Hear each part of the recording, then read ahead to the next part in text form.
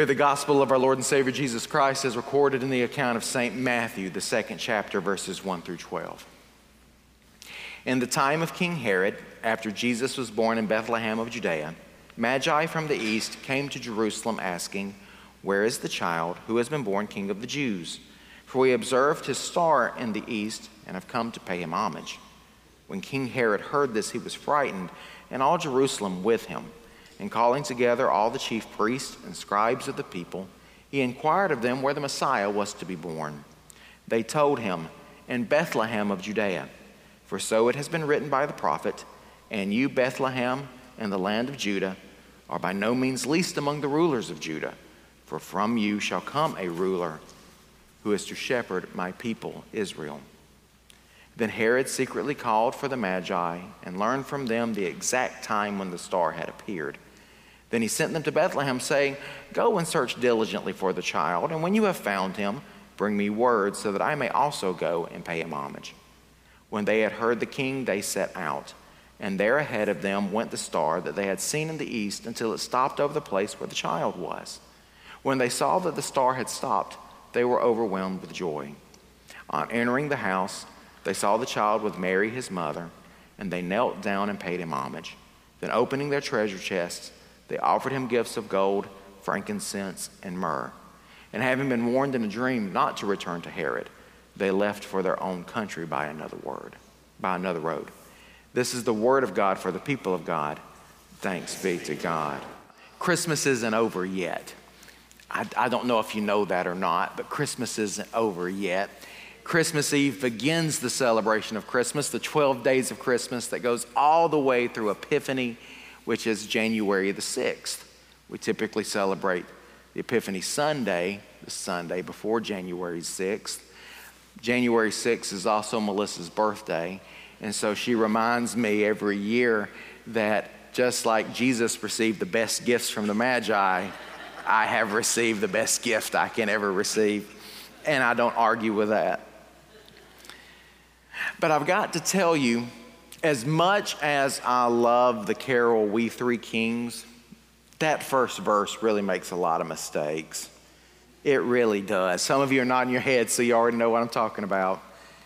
First of all, we don't know that there were three kings. Scripture doesn't say how many Magi came and visited. We just assume there were three because there were three gifts given. But let's be honest. How many of you have ever gone in with someone else on a gift before? Shown up to a party, I didn't think we were bringing gifts. I thought that was the discussion. Hey, put my name on the card with you. There could have been 4. There could have been 6. There could have been 2. We don't know. We know there was more than one, but we have no idea how many they are. Nowhere in the scripture does it say that they were from the Orient. It just says Magi from the east. That means east of Judea, okay? For us, if we were going to put this in modern times, technically I'm from the east in comparison to Bluff Park because I traveled to you from Piedmont, Alabama. I'm originally from Fruithurst, Alabama. That's still east of you. So we don't know exactly where they came from. And quite frankly, it doesn't say that they were kings. It says they were Magi, astronomers, learned people. But now the rest of the carol, man, it nails some pretty good stuff. Verses 2 through 5 really start to unpack this. Because I think if it was really important that we knew how many they were, what their names were, where they were from, I think Matthew would have recorded that. But that's not what we're supposed to pay attention to. The reality is, here's the thing. Here is the Christ that has been born. And the Christ has been born for the entire world. And on Christmas Eve, we celebrated the fact that angels announced his birth and broke into heavenly chorus singing glory to God in the highest. And the very first people outside of Mary and Joseph and the animals in the stable that were invited to come and see him were those ragamuffin shepherds that were out in the fields stinking, keeping watch over their flock at night, not able to get into the temple, but were able to come and behold the very real face of God. And now then, on Epiphany Sunday, what we're celebrating is that folks who aren't from around here, folks who don't have the right lineage, they don't have all the family connections, folks who shouldn't really even care about what's going on in Judea.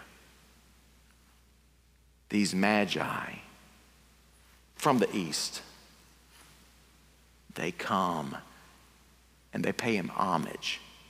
Homage isn't a word that we typically use too much anymore in our daily language. I guarantee you in this past week you have not used the word homage in any conversation you've had. What it means is worship. These folks who were not Jewish, who were not from Judea, who's not from around here, they've come to worship the Christ.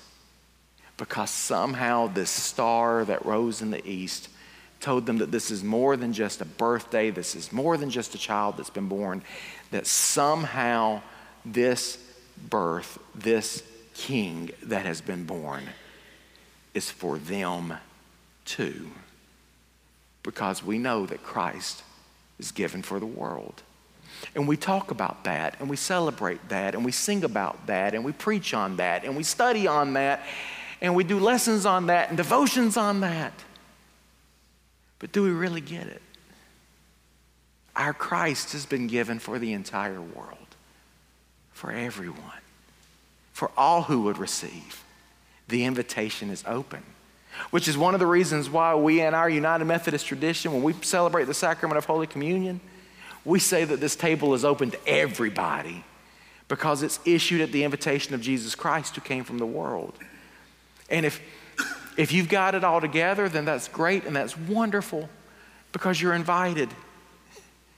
And if you don't have it all together, and if you're not sure about this faith thing, and you're not exactly sure what all is going on in your life, you're invited too. We don't have to have it all together. You see, on this very first Sunday of this very new year, right? First Sunday, first day of a brand new year, some of you have made resolutions. 3/4 of you that have made resolutions are liars because they're not going to make it past the end of the week.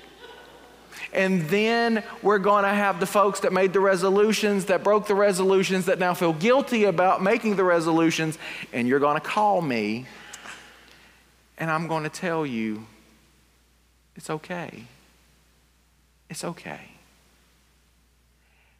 I would like to invite you and myself, if you will let me, in this brand new year, to not start today with a list of things that you need to do better, reminding you of how bad you are. I would rather invite you and invite me on this Epiphany Sunday when we celebrate the gifts of the Magi, on this first Sunday of a brand new year, on this very first day of a brand new year that is only about 10.5 hours old, to instead just ask the question, God, what gift would you like for me to bring to you? Because I can go, forgive me for daring to speak in the name of God, but I'm pretty sure I'm right on this one. I'm pretty sure the only gift God cares about is you. Just as you are, with all of your issues and all of your successes, all of your sin and all of your glory, with all of your medical diagnosis, with all of your excuses, with all of your fears and all of your doubts and all of your worry and all of the promise and all of the glory that God has created in you. He just wants you. And maybe our resolution for this year could simply be, God, I want to live and be who you have called me and created me to be. And God, there's going to be some days when I live into that, and I might make a step towards it. And there's going to be some days where I really stink that up, where I really step in it. But God, each day this year, see, I know you're Emmanuel, and I know you've come to be with me. So let me just walk with you each and every day. Let me abandon all of the things that I think I should be or could be or need to be, and simply be who you are calling and creating me to be. You see, because I don't know how many magi there were, and I don't know exactly where they came from. And if you Google their names, you will find, honestly, 5, 6, 7 different versions of what their names were based on different traditions that have come around. But the point is, these folks traveled from somewhere, not from around here, and gave the Christ these gifts of gold, recognizing that he is king, frankincense, like the incense burned on the altar of incense, and prayers to God, and myrrh, a very powerful perfume that was used oftentimes in the embalming of dead bodies. These folks realized that he was king and God and sacrifice. And they just simply came to worship, to be with him. And I don't think it's not just the physical road that they took that they couldn't go back the same way they came. I think coming face to face with Christ, they couldn't go back the same way they came. And that's my prayer for us as well. At this beginning of this brand new year, we just can't quite go back the same way we came this morning. That we just can't quite go back to all of the stuff that we've got. But rather, that we just come face to face with the King of Kings and the Lord of Lords. And we allow the grace of God, the Holy Spirit of God, to work in us and through us, for us, maybe even in spite of us on some days, to simply be who God is calling us and creating us to be. Because guys, I promise you, that's enough. Don't hold yourself to a standard that our God is not holding us to. Our God wants to do something in you. He wants to do something in you today. And every day, that's a blank check for the next 364 and a half days. Let God be God, and let us be the children of God. Hello, my name is Kevin Payne, and I'm the senior pastor here at Bluff Park United Methodist Church. Thank you for joining with us in our podcast of our worship celebration, the sermon this past week. I pray that you found it a blessing and that it enriched your life. If you are ever in our area and would like to join with us in person, we are located at 733 Valley Street here in Hoover, Alabama.